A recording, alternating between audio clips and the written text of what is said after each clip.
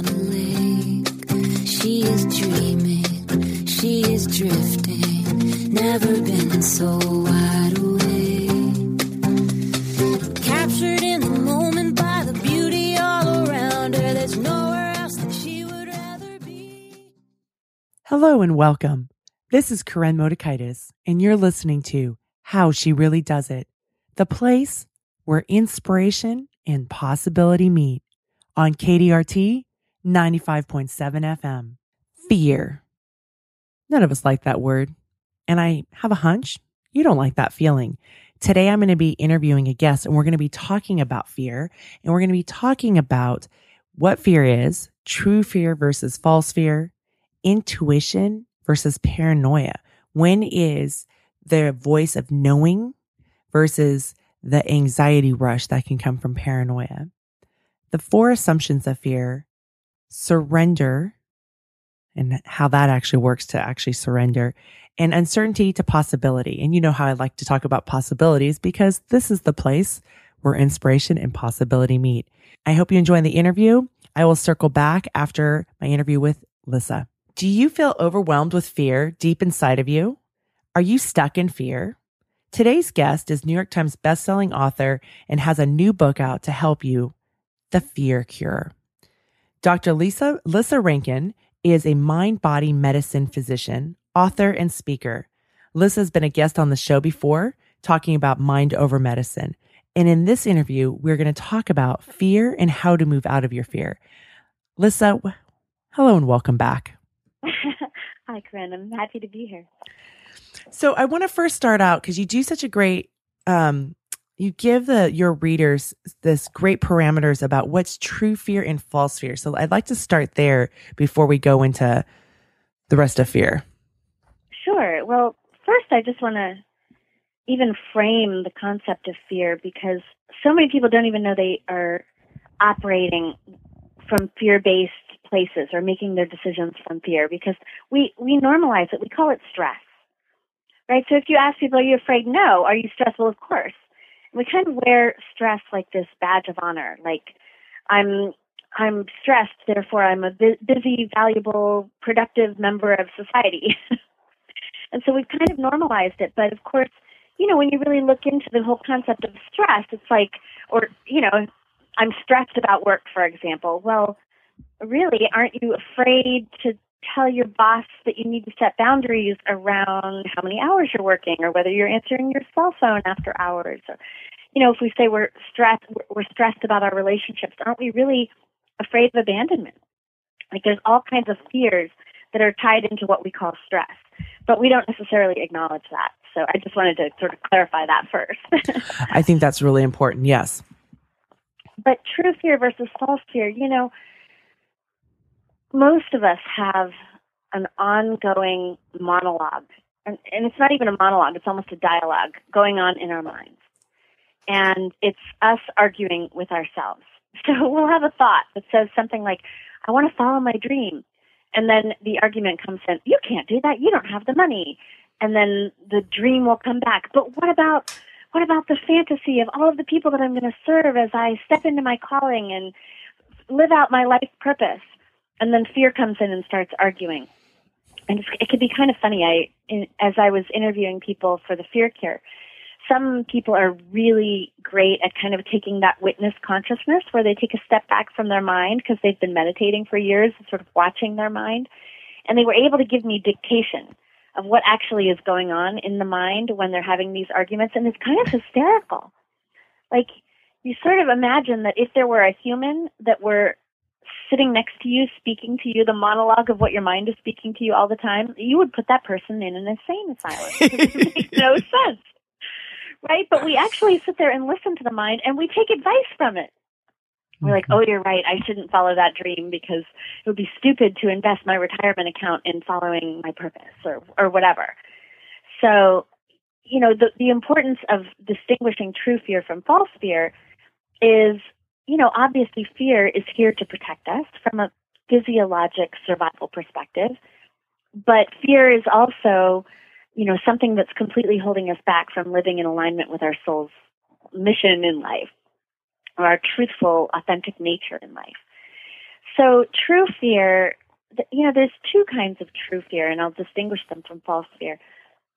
True fear is meant to protect you. So this is, the tiger is chasing you and you're running away terrified. Well, that's a genuine fear. That's a good fear to have because it activates the fight or flight stress response in the body, and it puts all of your physiological mechanisms in order to help you run away from the tiger. And if you're concerned about the survival of the human organism, this is a good thing. We want to keep that. And there's actually some disorders that kind of disable true fear, and people don't live very long if they don't have this kind of true fear, right? They just walk off of cliffs and, befriend snakes and, hang out with tigers, and things don't go very well. So you see this with like sociopathic children where they just aren't afraid and they'll just jump in front of cars. So true fear is a good thing. False fear, on the other hand, is all of the imaginary fears that we have, all of the thoughts in our mind that think they're protecting us, that are actually just kind of paranoid ruminations about potential disasters in the future that may or may not come true. And what makes it difficult sometimes to distinguish between true fear and false fear is that it's not just the tiger chasing you that can be true fear. Sometimes the thoughts that appear in our minds are actually not paranoid, false fear, imaginary disasters. Sometimes it's intuition. And true fear can show up in the form of intuition.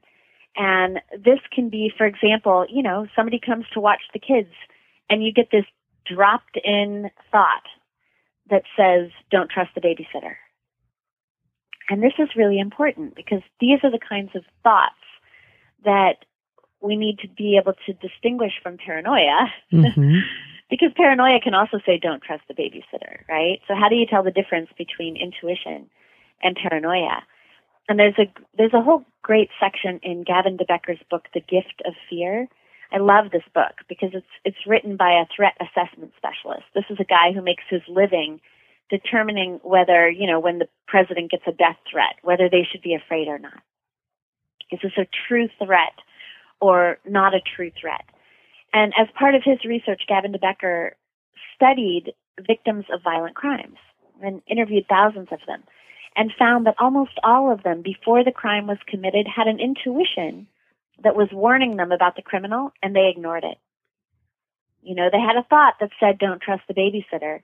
But the rational, logical mind came in and said, oh, she comes highly recommended. She looks perfectly normal. Like, I have a date tonight. I don't want to cancel. And so they talked themselves out of the intuition and wound up, being harmed. So intuition is there to protect us not just from things like violent crime, but it's there to protect us from making reckless decisions about our money or, making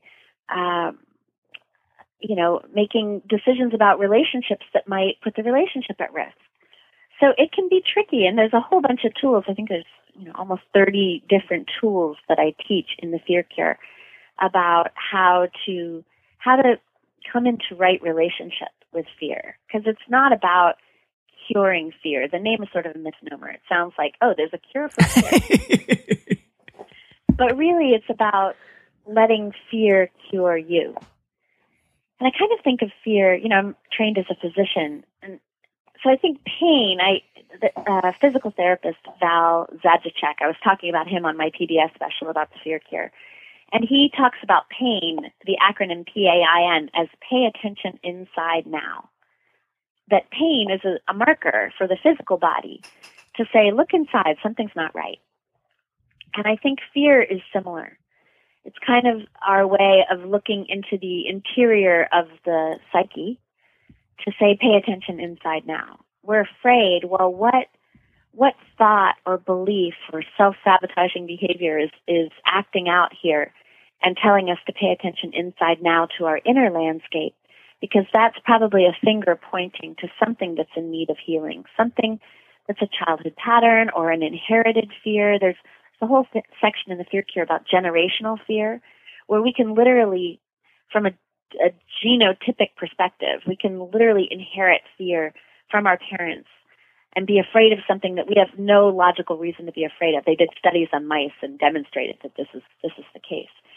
So, being able to kind of ferret those things out so that we can take the lessons from fear and then kind of let go of letting fears that aren't true fear make our decisions. And then all of a sudden, we become liberated.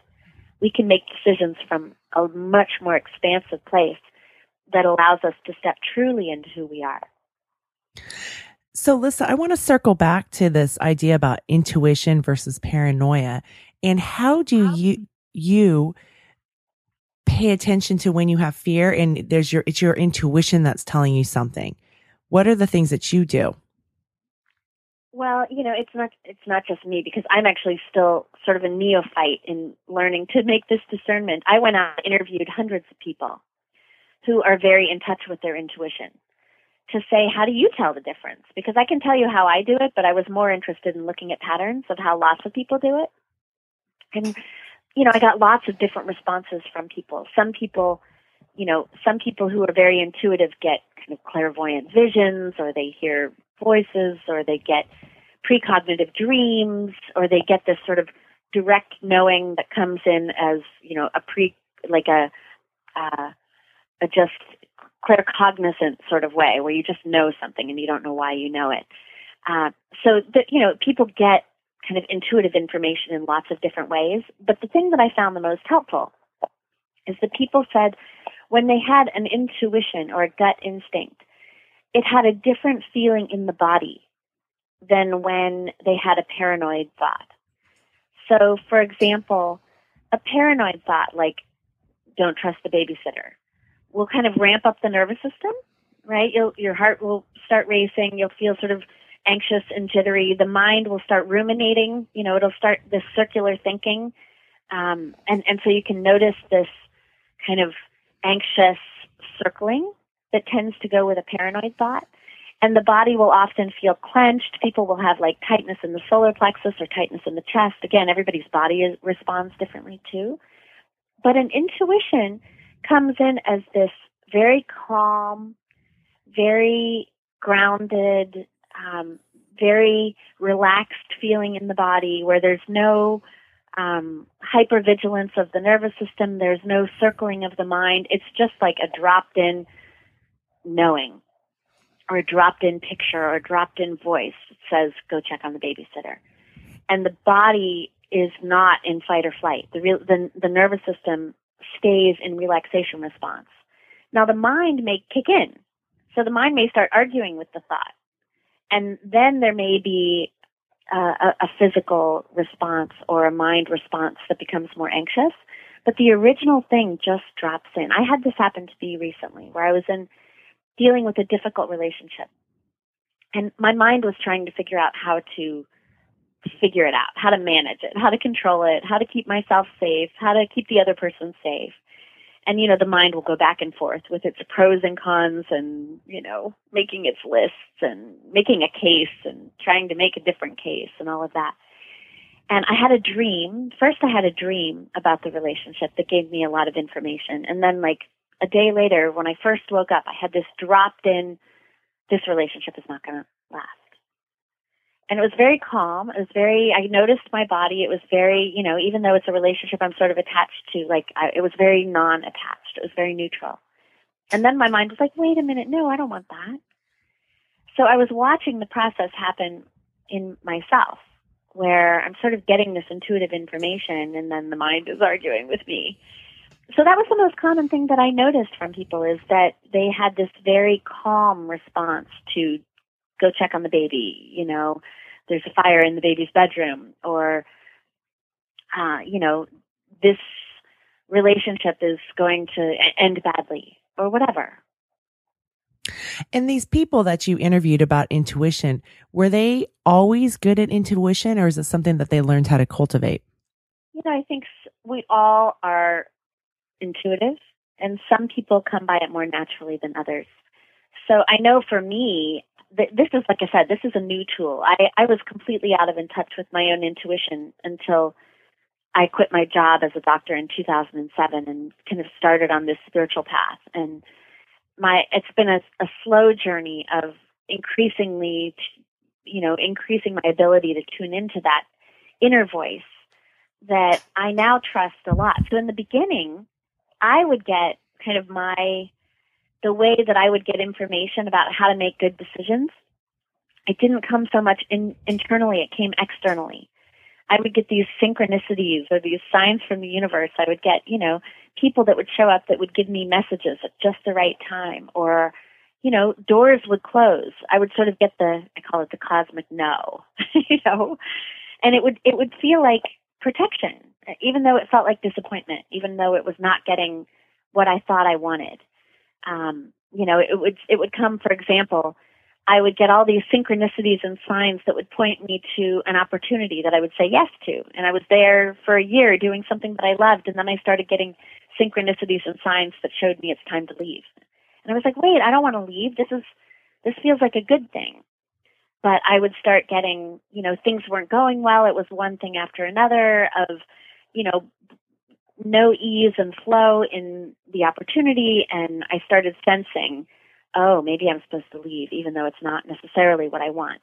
So I started having to learn from kind of getting external signs that helped me tune into internal stuff. And now I'm not as dependent on the external things because I get more and more of a sense of, well, is this a good investment of my time or money or not? For example, I'll give you an example. At the beginning of the year, I was sitting down with my CEO, Bruce Cryer, who was the former CEO of HeartMath, and we were making some decisions about my business. How do we want the business to go in 2015? And I had gotten this feeling that didn't make any sense to my mind that said I need to keep a lot of spaciousness in my schedule in 2015. Don't overschedule myself. I didn't know why.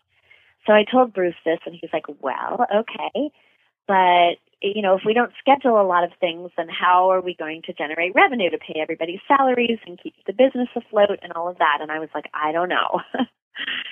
So fear can come in then, right? And it says, wait a minute, intuition is saying keep your schedule spacious, and fear is coming in saying we're not going to generate revenue if we don't schedule things that generate revenue. So what do we do in that situation? And I've spent enough time kind of trusting this intuitive knowing that comes in and seeing that things go well when I trust it, even if I don't understand why or how things are supposed to work out. And, so and my CEO kind of knows that this is how I run my business, that I make intuitive decisions about my business. And when we look backwards, things tend to go well. So I told him that, and he said, well, okay, we'll leave your schedule spacious even though we don't know why. And this meant canceling the 9-month program that I usually run for medical doctors in the Whole Health Medicine Institute. We decided instead we usually have 2 arms of that program, and we decided to put the doctors into the shorter program that I normally do for healthcare providers who aren't physicians. So instead of doing 2 programs, we decided to do 1 program. So the 9-month program that we canceled is our number 1 revenue generator. It's how we make most of our money in my business. So, the fearful part of me is like, oh no, how are we going to make that up? And why would I not do that? And shortly after we made the decision to cancel that program, I got an invitation from Bharat Mitra, the founder of the Uplift Festival, to come spend the month of October in India. Now, this is not a paid opportunity. I'm not going to get paid to spend the month of October in India. And he also said, I want you to keep the first 2 weeks of December and the whole month of March of 2016 open for some other things that I might need you for. And none of these were paid opportunities. And so I decided to do that. And that made sense because had I scheduled the 9-month program, I would not have been able to say yes to an unpaid month in India. And since then, a whole series of things have unfolded, and the bills are getting paid, and, sort of magical synchronicities are opening up in my business. And it all comes down to the fact that I was willing to make a trusting decision in something that didn't make any sense at a time when it really didn't look practical for the business. So that's just kind of one practical example, but I could give you hundreds of examples of how I make decisions in that way so that something larger than my fear is making my choices. And the more I do it, the more things seem to go well. It's very It's a very interesting process and kind of hard to describe. I'm noticing as I describe this, like, is this making any sense to people who are listening? No, I think it is, but I want to clarify for them because I know your backstory. It's what you did is counterculture of business planning 101. Yes. Creating this space. And it wasn't that you have this huge trust fund or this huge savings that's going to... No. No. In fact, I still had business debt from the fact that I went $200,000 into debt after quitting my job as a doctor and spending my entire retirement account, selling my house. I had to pay $120,000 to free myself from my medical malpractice tail in case anybody sued me in the future. I had to borrow money from my family, put money on credit cards. So it's not like I'm sitting on a trust fund. Like literally I have, a team of people that are all dependent on me to pay their salaries. So it's a huge risk when I'm making decisions like that. And, fear is always trying to protect us. So fear is saying, oh, no, you can't keep spaciousness in your schedule. You need to make sure you pay the bills. But intuition is saying, don't worry, you're going to be fine. Your bills are going to get paid. You just need to trust that I'm going to guide you somewhere where the bills are going to get paid maybe in a way that's different than you thought. Mm-hmm. And so, because there can be huge fear around money. In our culture. And I know you've worked with Barbara Stanny and she's been a guest on the show. So how do you have big expenses, you have employees that you need to make sure you are the leader, right? You're the commodity to sell to people and you want to create space. How do you not get wrapped up in your fear of money? Oh, well, that is a week-long workshop. Honestly, like the answer to that question is not something I can even answer on the radio show. That the Fear Cure answers that question, but it's not a simple thing. It literally is about walking the spiritual path. Mm-hmm. And there's no 5 steps to enlightenment. Right? So people love to try to soundbite the answer to that question. And it's not simple. It is a deep commitment to trusting something larger, whatever you want to call it, God, the divine, the universe, your soul, your highest self, trusting something other than your small self, your ego, your protective personality. And, most of us, we live in a culture that is ruled by fear. And fear comes from that small self. It comes from that limited part of us that is always trying to protect us. I love Sue Morter's definition of the ego. She calls it the protective personality. Mm-hmm. And of course we have that part of us. It came into being when we were children, often when we felt unsafe, and we made all sorts of decisions and created these limiting beliefs, often about money. So money is a big one that plays out with our fear. All sorts of limiting beliefs about our worth, about our lovability, about abandonment. And, it creates these limiting beliefs and self-sabotaging behaviors that keep us in these circular patterns that limit us. So how do we free ourselves from those limiting beliefs and self-sabotaging behaviors? Well, that is the spiritual path, And like I said, the Fear Cure is filled with tools for how to do that. I'm about to teach a workshop at Kripalu where we're going to go deep into that between May 29th and 31st up in Lenox, Massachusetts. So it's a deep practice. And one of the key tools for me, I'll give you one tool. There's, like I said, there's 30 tools in the Fear Cure. But one of the tools that really changed my life, I learned from Tosha Silver, which is that, and I have to remind myself of this tool, I swear. I have to remind myself at least 10 times a day. It is such a practice. It's a vigilant practice. But anytime I notice a decision that I'm trying to make that I feel confused about, or a problem that I think I have to solve, or a desire that I think I have to bring into being, like an unmet longing, something that I really want, that I want to try to get, then every time I notice that I'm doing that, then it's time to call upon this practice. And it's a practice of deep surrender, of asking for help from this something larger, whatever you want to call it. I'll call it my soul, just to give us a word for it. And I'm going to call upon my soul rather than my ego to make that decision. Because the ego, and when I talk about the ego, I'm not using the egotistical or arrogant definition that people sometimes associate with the ego. And this is why I like Sue Morter's protective personality. when I'm talking about that part of us, it's the small self. It's the part that has created all of these limiting beliefs and these ideas about what we need to do in order to stay safe. And our whole concept of who we are, our self-image, our worldview, is all tied up in that part. And that part of us thinks that we need to keep the world safe.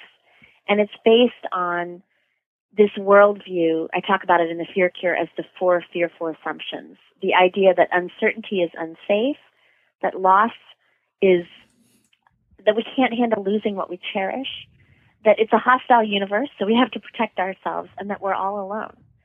And obviously, if you have a worldview that says you're all alone in a hostile universe where uncertainty is unsafe and you can't handle losing what you cherish, of course you're going to be afraid.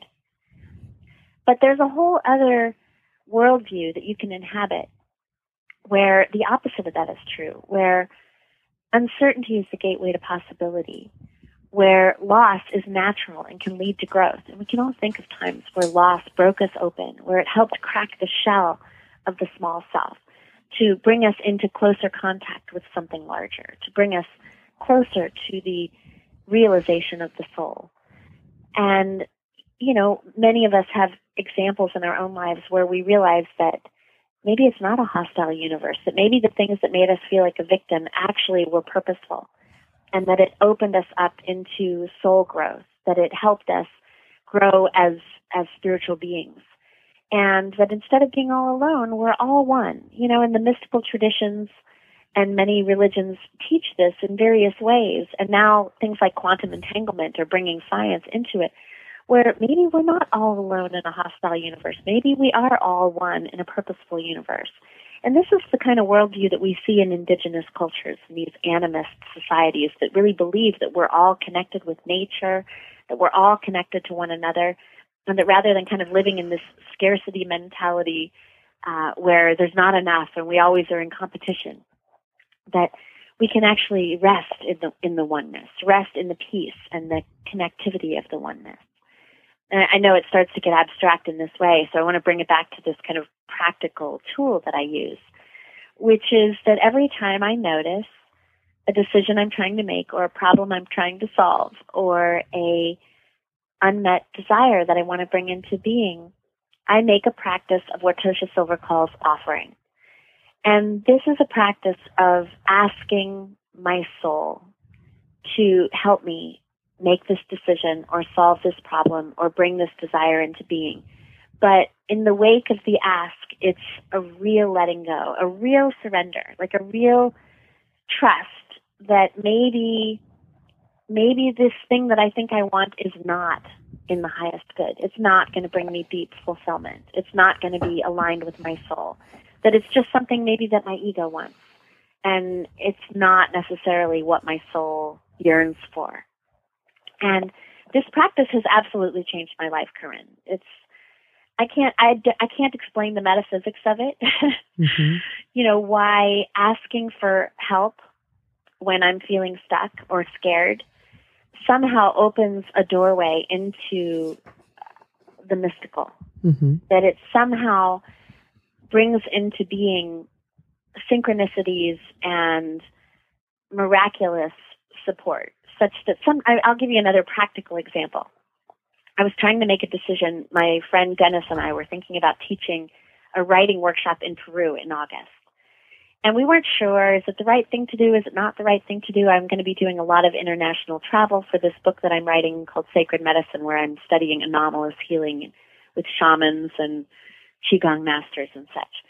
So I wasn't sure I wanted to leave my daughter and travel internationally. We were confused. But we had put a down payment on the space, and the people running the space said, well, you need to commit within 24 hours or you'll lose the down payment. So here I am trying to make this decision, and Dennis is trying to make this decision with me. And I realized my ego was trying to make the decision. My mind was trying to weigh the pros and cons. And instead, I wanted to employ this other practice and make an offering of this decision. And the offering goes something like, you know, please help support me and help me make the decision. If this is something that you want me to do, show me the way and make it easy. And if not, stop me and help me make this decision. And ideally, and I don't usually like to do this as part of my practice, help me within 24 hours.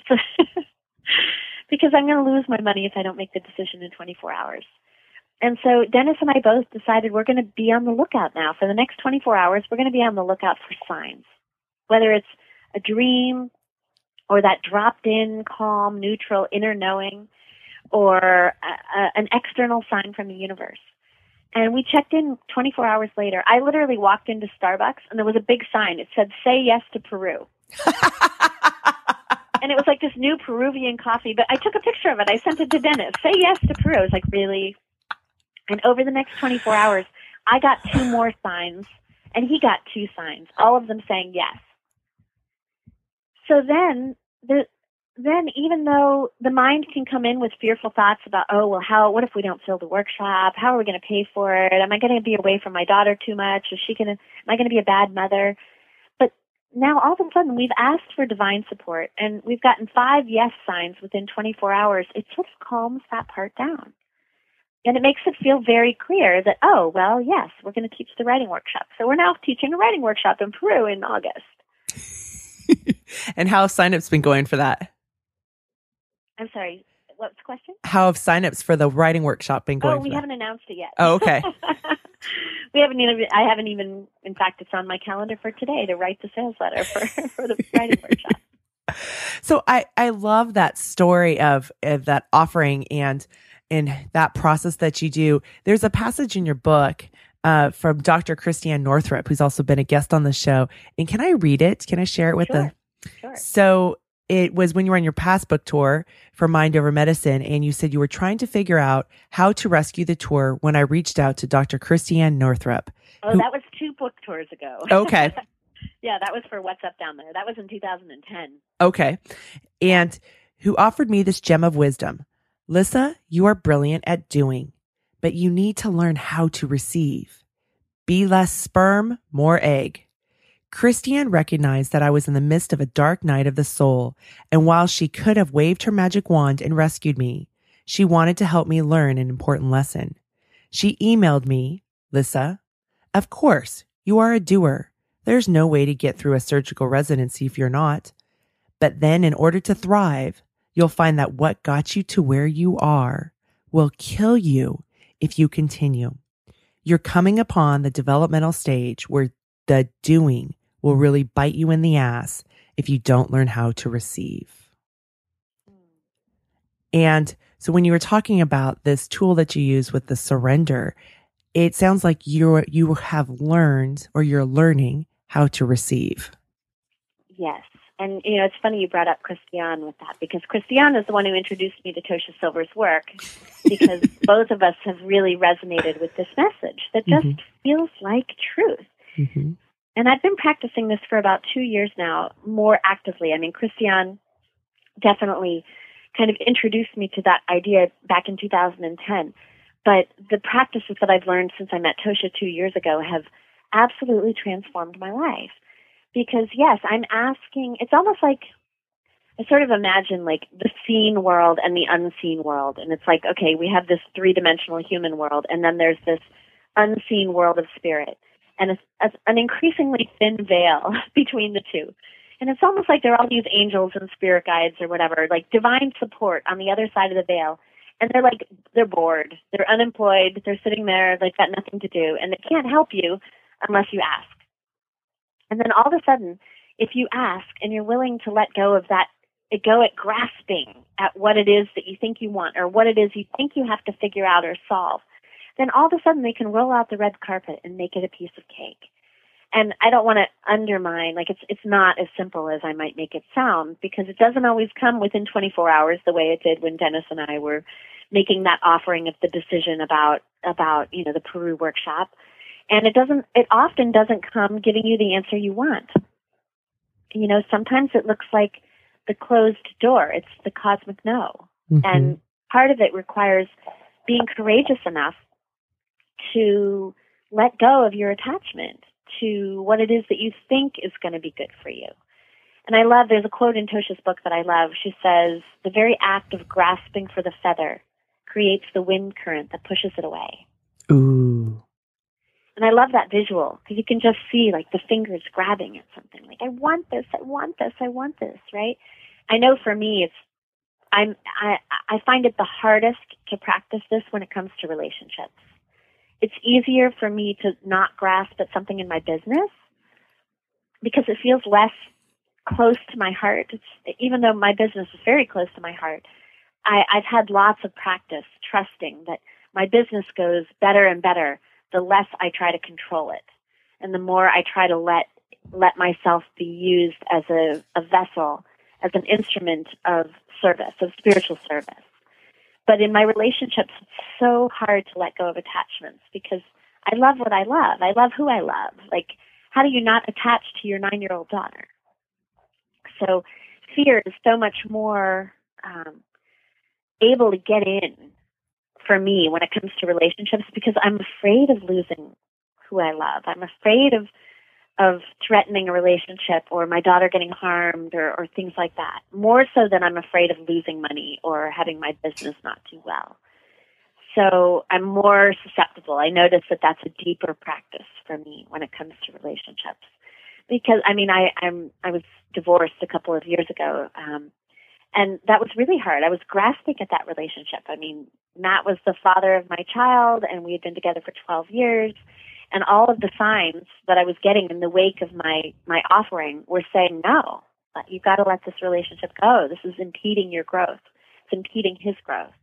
And I didn't want that. That wasn't the answer that I wanted. All of my beliefs about loyalty and commitment and the institution of marriage and what will people think and not wanting to disappoint him and not wanting Sienna to not have her dad around and all of that was, hugely looming and playing in on me. And then it got got really sticky during our divorce mediation process. And I had to call upon Tosha personally during this because it was so hard not to let fear get in the way during divorce mediation. I mean, here we had a prenuptial agreement because I had previously had some kind of scarring around men and my money. And then when it came time to make an agreement, then it looked like we might wind up in court, like fighting the prenup. And I was terrified of having somebody try to take everything that I had worked so hard to create. And I called Tosha and I was like, oh, he's trying to take my business and my book, my book revenue, my house, my kid, divorce is going to bring out all of your deepest fears of security and comfort and all of these sorts of things. And Tosha just ripped me a new one. She was like, sweetheart, you have to get rid of the word my.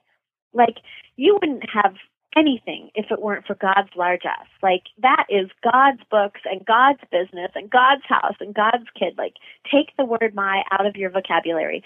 If God wants to give everything to your husband, let him. And I was like, oh, man. Right? I mean, talk about all of your fears coming up like Tyrannosaurus Rex, Mm-hmm. And so, it was a huge practice for me of like, oh, I've got to let go of everything in this divorce mediation. I have to be willing to let go of everything. Now, that is no easy thing. So it was a deep, deep practice for me, and Tosha was amazing in her support of me. And I ended up writing a blog post about that conversation with Tosha. And because I never write about sensitive things without people's permission, I sent it to Matt to ask his consent. And he said yes, he was willing to have me, publish this publicly. And we went to divorce mediation the next day. And within 30 minutes, we had a settlement.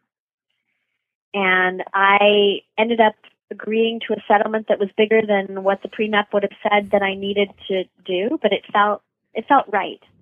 It felt like the right thing. It dropped in as that kind of intuitive knowing of, here's the number. And 2 weeks later, I got a completely unexpected check in the mail in exactly the amount of the divorce settlement. Wow. When I had agreed to give that number, I had no idea where I was going to get that money. It's not like I had that money sitting in the bank. This seems, this seems really magical for the people out there. And I've known you for a number of years now, so I know the authenticity of the story.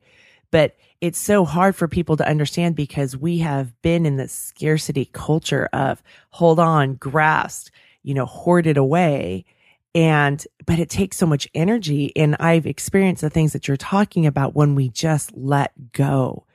And that's a great example of you learning how to receive the messages, let go, and I guess trust that space of unknowing. Well, and again, the more you do this, the more you get evidence. I mean, it has a very happy ending. My ex is living next door to me. My daughter just runs back and forth between our places. Mm-hmm. The settlement that we had gave him a feeling of security so that he can kind of get started in his own life. And it ended up kind of launching him on his own spiritual path. And he's now working for Tosha Silver. Oh, wow. Yeah. So, and we're getting along great. And so the more I trust that, the more I see, wow, when I make these radical decisions, then when I look back, I can see, wow, I'm so glad I made that decision. I'm so glad I didn't let fear manage my divorce mediation, because I could have ended up in court. And we could have ended up with a, big custody battle. We don't even have a custody agreement because we live so close. She sleeps wherever she feels like. Mm-hmm. And so I can see how beautifully my life has started to shift in the wake of learning to receive and being more egg and less sperm, as Christiane said, and practicing this offer of surrender and asking for help and being willing to receive divine support and human support and financial support and all the different ways that, my savior complex as a doctor, put me in these patterns of overgiving mm-hmm. and overdoing. And it's been a radical shift. It really has, and I'm certainly not free of fear. But I can say that it's rare that fear is making my big decisions now. It's still there, but it's like it's strapped into the car seat in the back seat of Lissa mm-hmm. instead of taking the wheel. And it's such a radical practice that I find my fear showing up now in ways like, oh my goodness, what crazy thing is my heart going to ask me to do? And there's this cartoon that I love. I wish I could show it to listeners where there's two paths. It's like a convergence. It's a cartoon. One path is going to the right and the other path is going to the left. And there's signs, and the path to the right says utter nonsense.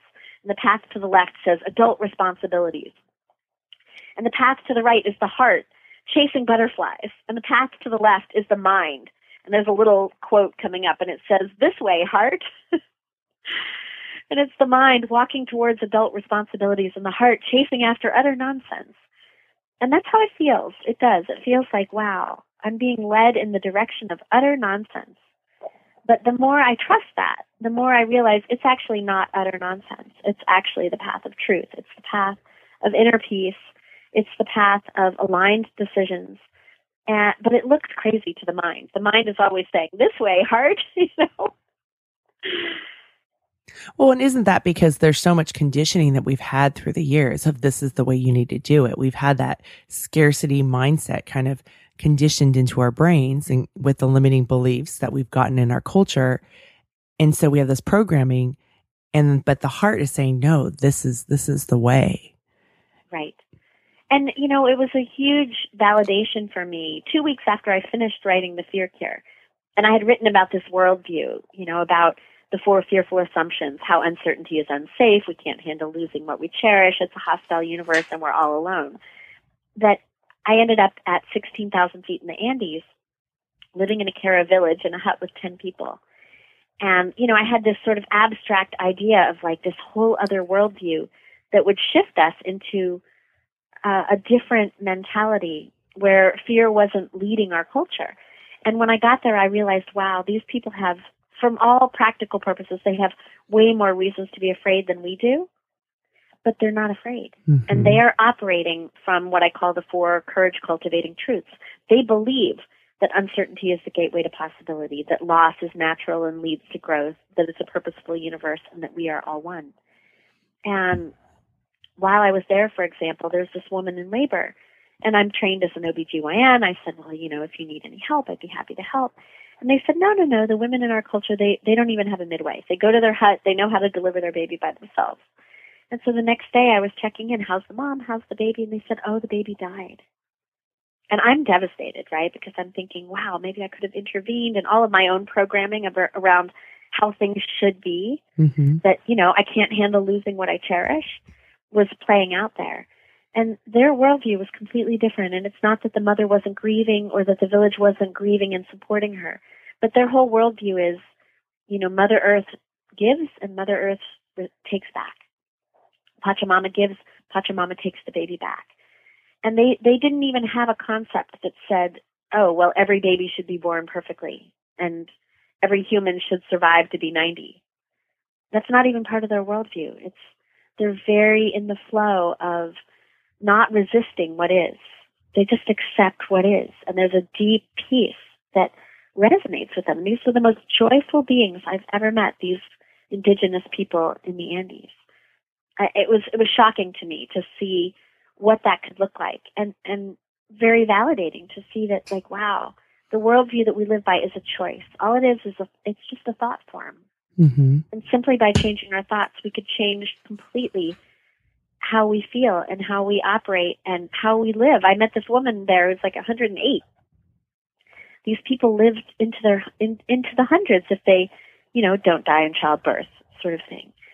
And, I think a lot of it is that they're just not conditioned to live in this fight or flight stress response all the time. And in Mind Over Medicine, I wrote all about the scientific proof that the body knows how to heal itself, and that, these self-healing mechanisms only function when the nervous system is in relaxation response, that they all get disabled when we're in that fight or flight stress response. And every time we have a fearful thought, we activate the fight or flight stress response in the body, and we turn off the self-healing mechanisms. So the whole first 2 chapters of the Fear Cure are about the scientific data proving that fear is not just this emotion that holds us back. It is causing heart disease and cancer. So it's a choice. We can change our thoughts, and this is preventive health. This is how we increase our longevity, not to mention how we fall into that sort of deep place of inner peace and end that cycle of constant, repetitive grasping and confusion and paralysis and, anxiety and ruminating thoughts and these sorts of fear-based patterns that make us miserable and sick. Well, Dr. David Hawkins and Gay Hendricks have both been on the show, and they've talked about going to third world countries and the happiness that people would have there versus, walking on Fifth Avenue in New York or other areas of our country where there's quite a bit of affluence, but not the same happiness. And that right there is just an example of it's not our circumstances or our situations. It's our thoughts. Exactly. Well, Lissa, thank you so much for coming back again. This has been so beautiful to hear your journey and this fear cure process, and also this idea and the stories of surrendering, because that's so important to let go of the outcome. So I really appreciate you coming back. Well, thank you so much. Oh, thank you. Thank you, Corinne. I appreciate it. And thank you all for listening. And I bless you all on your courage-inducing journey. I'm circling back after my interview with Lissa Rankin, Dr. Lissa Rankin, and Lissa spoke so beautifully on fear, uncertainty, intuition, and surrender. And I love how she talked about it being a slow process. Did you notice her resistance when I asked her about fear and money and how she overcame it? She said, it's not a 5-step process. Isn't that what I talk about on the show? I hope you caught that. I love that part because that's the real truth. I mean, even when she mentioned about the Fear Cure, the name of her book, right? So often I talk about how that is marketing that is done, and that can trigger limiting beliefs that I should know this. I don't know if you caught, she had said she started this journey back in 2007. It's now 2015. And she will probably say that she's more on the beginner side of being connected to her intuition. So it takes practice. And I talk about this often on the show. It takes practice, practice, practice, and practice some more. And it's not zoned out practice, but deliberate practice where you're really engaged. And again, it's not about being mindful 24 hours a day, 7 days a week, and totally engaged. It's about really connecting in those areas that there's a message that she was talking about. There's a learning opportunity in dialing in. But then also I love the bit about surrendering, and I'm going to practice that. It's something that I've been working on personally myself, because that passage that I read from her book really resonated with me, because that's the way that I used to operate for so long. It was about, I'm going to make it happen. And I remember when I interviewed Dr. Christiane Northrup, it was such a beautiful interview because she was talking about how her body was telling her signs that she was not in the right place. And at that time, it was really about her marriage, that this marriage wasn't working for her, it wasn't serving her any longer, and how to let go of that, how to walk away from that. And afterwards, we had talked about my job and how I had just left my job. And she said, well, of course you did. You had to. Otherwise, if you had stayed, you probably would have gotten sick. So whether you think that's woo-woo or not, these are two physicians, something to consider. And then how do you check in and listen to your intuition and letting go? And while Lissa's stories seem very magical, this was 7 to 8 years in the process. It wasn't something that happened tomorrow. And I really invite you to consider that and meet yourself where you are today instead of comparing your journey to where she is. And I know sometimes, like this morning when I was lifting weights, I was thinking, I just want to be where so-and-so is right now. Why can't I be there? We are the same age. That is a toxic thought. It's there. I can hold on to it, and then I can trigger fear of being left behind, or I can notice it and say, it's okay. I'm exactly where I need to be right now, and accepting that and letting go of what my journey or what my path will look like. So I invite you to do that. You can Lissa's talk and her stories can trigger you, or you can look at it as the windows of possibility and what happens when you practice. And where is your life going to take you? Obviously, when she was in medical school, I don't think she would thought that she would be doing what she's doing now. But here she is, and doing different things, and even creating space in her business for time off, and then what's been coming up and filling in her calendar. So what are small things that you can do? Maybe it's creating space of 30 minutes in the morning, or it's 30 minutes on the weekend. The more that you can get comfortable with creating space, that will help you deal with uncertainty, because uncertainty is really about space. It's an area of my life that I continually practice. I've said this many, many times before. I was the queen of certainty, and there'll be times that I'll think, oh, I've shed that need for certainty, and look at me really thrive and be agile and be okay. And then all of a sudden something will trigger. It will be one of those deep fear triggers that she was talking about. And I will go and I will want that certainty. And I think I mentioned it on another podcast to the point where it becomes irrational. I think I just want to be 85 so that I know it all turned out right. And I will really hold on to that thought until I go, wait, so I want to lose 42 or 43 years of my life so that I know how it turns out, and I can wake up tomorrow and be 82 or 83, or do I want to live my life now? Of course, I want to live my life now. There's so many great things about it, even with the fear and the uncertainty in my life. So we have these thoughts that go out there, and the more that you can practice it, Anna Valcino and I talked about mindset and mind crack. Carol Dweck, who's a professor from Stanford, had said the thoughts that you think can create the results in your life. This thought work, managing your mind, being deliberate in what you choose to listen to. What are the voices that are the truth, and what are the voices that are the lies, and getting really clear about that. There's a lot of great different practices. I've had Byron Katie on the show, and she has a thing called The Work. I help take my clients through this. We practiced it. You can understand it intellectually in 5 seconds. I know I dismissed it because I was like, really? This simple thing? Like Byron Katie, The Work, 4 questions and a turnaround. I invite you, go do those turnarounds and email me to let me know how hard they are. They're really, really challenging. And then to be able to believe that you can just do this thought work and things are supposed to feel different. It takes time to really wrap your brain around, what is this belief, and do I believe it? Not just saying something, but do I really believe it? Like to say I am not worthy to I am worthy. That's a huge jump. And when you have this deep-seated belief that you are not worthy, to just walk around and say I am worthy because I say it, you're not going to believe it because it's not in your bones. It's just at top of mind. So the thought work does take time, but it really works, and to reframe it. And the more you do it, the reframing becomes easier. I'll have to ask a friend if I can share a story, because she had this long old story and I reframed it for her. And I mean, it was something that she's held on for probably 20 or 30 years. And she always brings it back to, oh my gosh, you thought of this. So I'll ask her permission before I share that story. But remembering that it's a slow journey and that it's okay. This is your journey.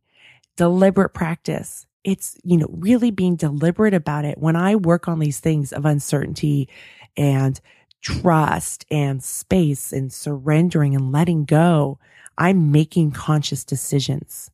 It's about these small choices that we make daily. It's about these small choices of what we choose to listen to, what we choose to believe. And the other thing I want to address before I wrap up is I love how she talked about the different parts of ourselves, how in business, she doesn't have as much fear, but there's her family, her daughter, going through divorce. That was more of a trigger. That was more tender, the relationships. And when she was talking about that, I think of like the inner circle. What are the things right around that heart space? And then I was thinking, okay, her business, even though it's something she loves, it may be on that outer ring. It may not be on that inner circle, but another circle. And then you just keep going further out. So she can have this great skill set of not letting fear drive her in, when it comes to her business. But then the beautiful thing is she has that ability. And then how does she practice it and implement it in something that can be such a trigger for her? So remembering all these things, that it is a process, it takes deliberate practice, and meeting yourself where you are. I just invite you for that. Again, I know this all sounds so simple as we discuss it, but it can be challenging to implement. And did you recall how she reached out for support when her big fear issues came up with her divorce and child custody? So nobody is free from this idea of you can't reach out. You should go it alone. No matter how much work we've done in our own personal growth and how evolved we are within ourselves, we still need those support lines, those lifelines. And so the idea that we can and should go it alone is a toxic belief that gets in the way and can help perpetuate the fear and create the false fear that Lissa had mentioned. In my coaching practice, I help clients by being on their support team so that they can get to that knowing state to make decisions instead of letting fear hijack their actions. And we also work on reframing those limiting beliefs, or sometimes I call them the lies that we tell ourselves, to instead we reframe it to what is really true. Go to howshereallydoesit.com to sign up for my weekly newsletter to gain insights, updates for future episodes, so you never have to worry about missing a show, and information about working with me. A special thanks to Lissa for lending her expertise to the show. And you can go to the show notes to link to her book. And also she has this free meditation for you guys that you can download. Their audio meditations to help you with fear. And I will have also the blog post that she wrote about her husband, or the conversation about Tasha that she had going through her divorce. If you like what you're hearing, please let me know by heading over to iTunes and leave a rating or a comment there. It really helps the show, you guys. There's an algorithm, and then it helps spread the show, and it helps us get out from being in hiding. And I want to give a shout out to longtime listener Todd Rule for taking the time to leave a comment on iTunes. Really appreciate you, Todd. And there are directions on the show notes about what to click to write a review. And I want to thank you for the emails of support. Until next time, I'm smiling big for you. And if you're ready, I'm here to help you. Early morning, fog is lifting. She's in a rowboat on a lake. She is dreaming. She is drifting, never been so